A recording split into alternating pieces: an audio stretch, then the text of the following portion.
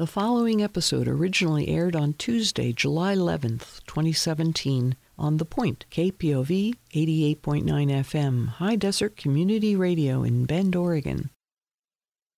I plant flowers in my garden to support my beehives, adding a few new bee-loving plants each year.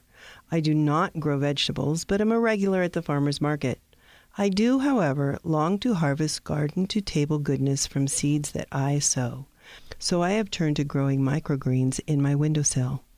Whether you live in the city or the country, a sunny windowsill will reward you with healthy and tasty additions to your soups, salads, and sandies.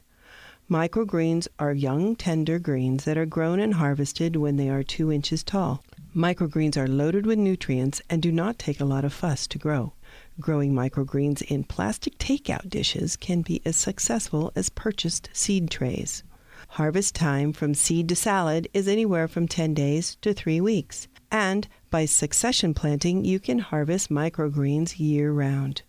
Seeds for growing microgreens can be purchased as specialty mixes.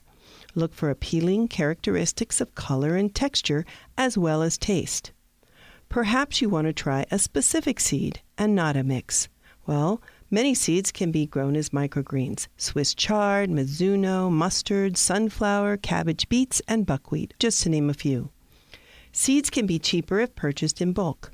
Seeds are available through online seed companies and local nurseries. Many herbs are also good choices for growing microgreens. Think a spicy basil. My favorite microgreens, however, are peas. The texture and delicate flavor of microgreen peas dress up my salad bowl with a little bit of upscale. Brooke Edmonds of the OSU Extension outlines these instructions for growing microgreens. Pre-soak the seeds if needed. Some seeds require a pre-soak for quick, even germination. Soak times vary by species, so check a reference or read the seed packet. Prepare your trays. You only need 1.5 to 2 inches of a soilless planting medium. Pre-moisten the soil and then firm the soil into the trays with your fingers. Mist the surface with water. You want damp, not soggy soil. Spread seeds evenly across the tray. Large seeds will be almost touching each other. Press the seeds lightly into the soil. Mist the surface of the seeds. Make a blackout humidity chamber by misting the inside of a lid. Small containers can be placed inside bags, and for large trays, use another tray as a cover. Mist every 12 hours. Maintain high humidity by misting the seeds and the inside of the lid. Leave the trays in the blackout chamber for 4 to 5 days. This encourages stronger seedlings. Once uncovered, put the trays in a sunny window or under grow lights.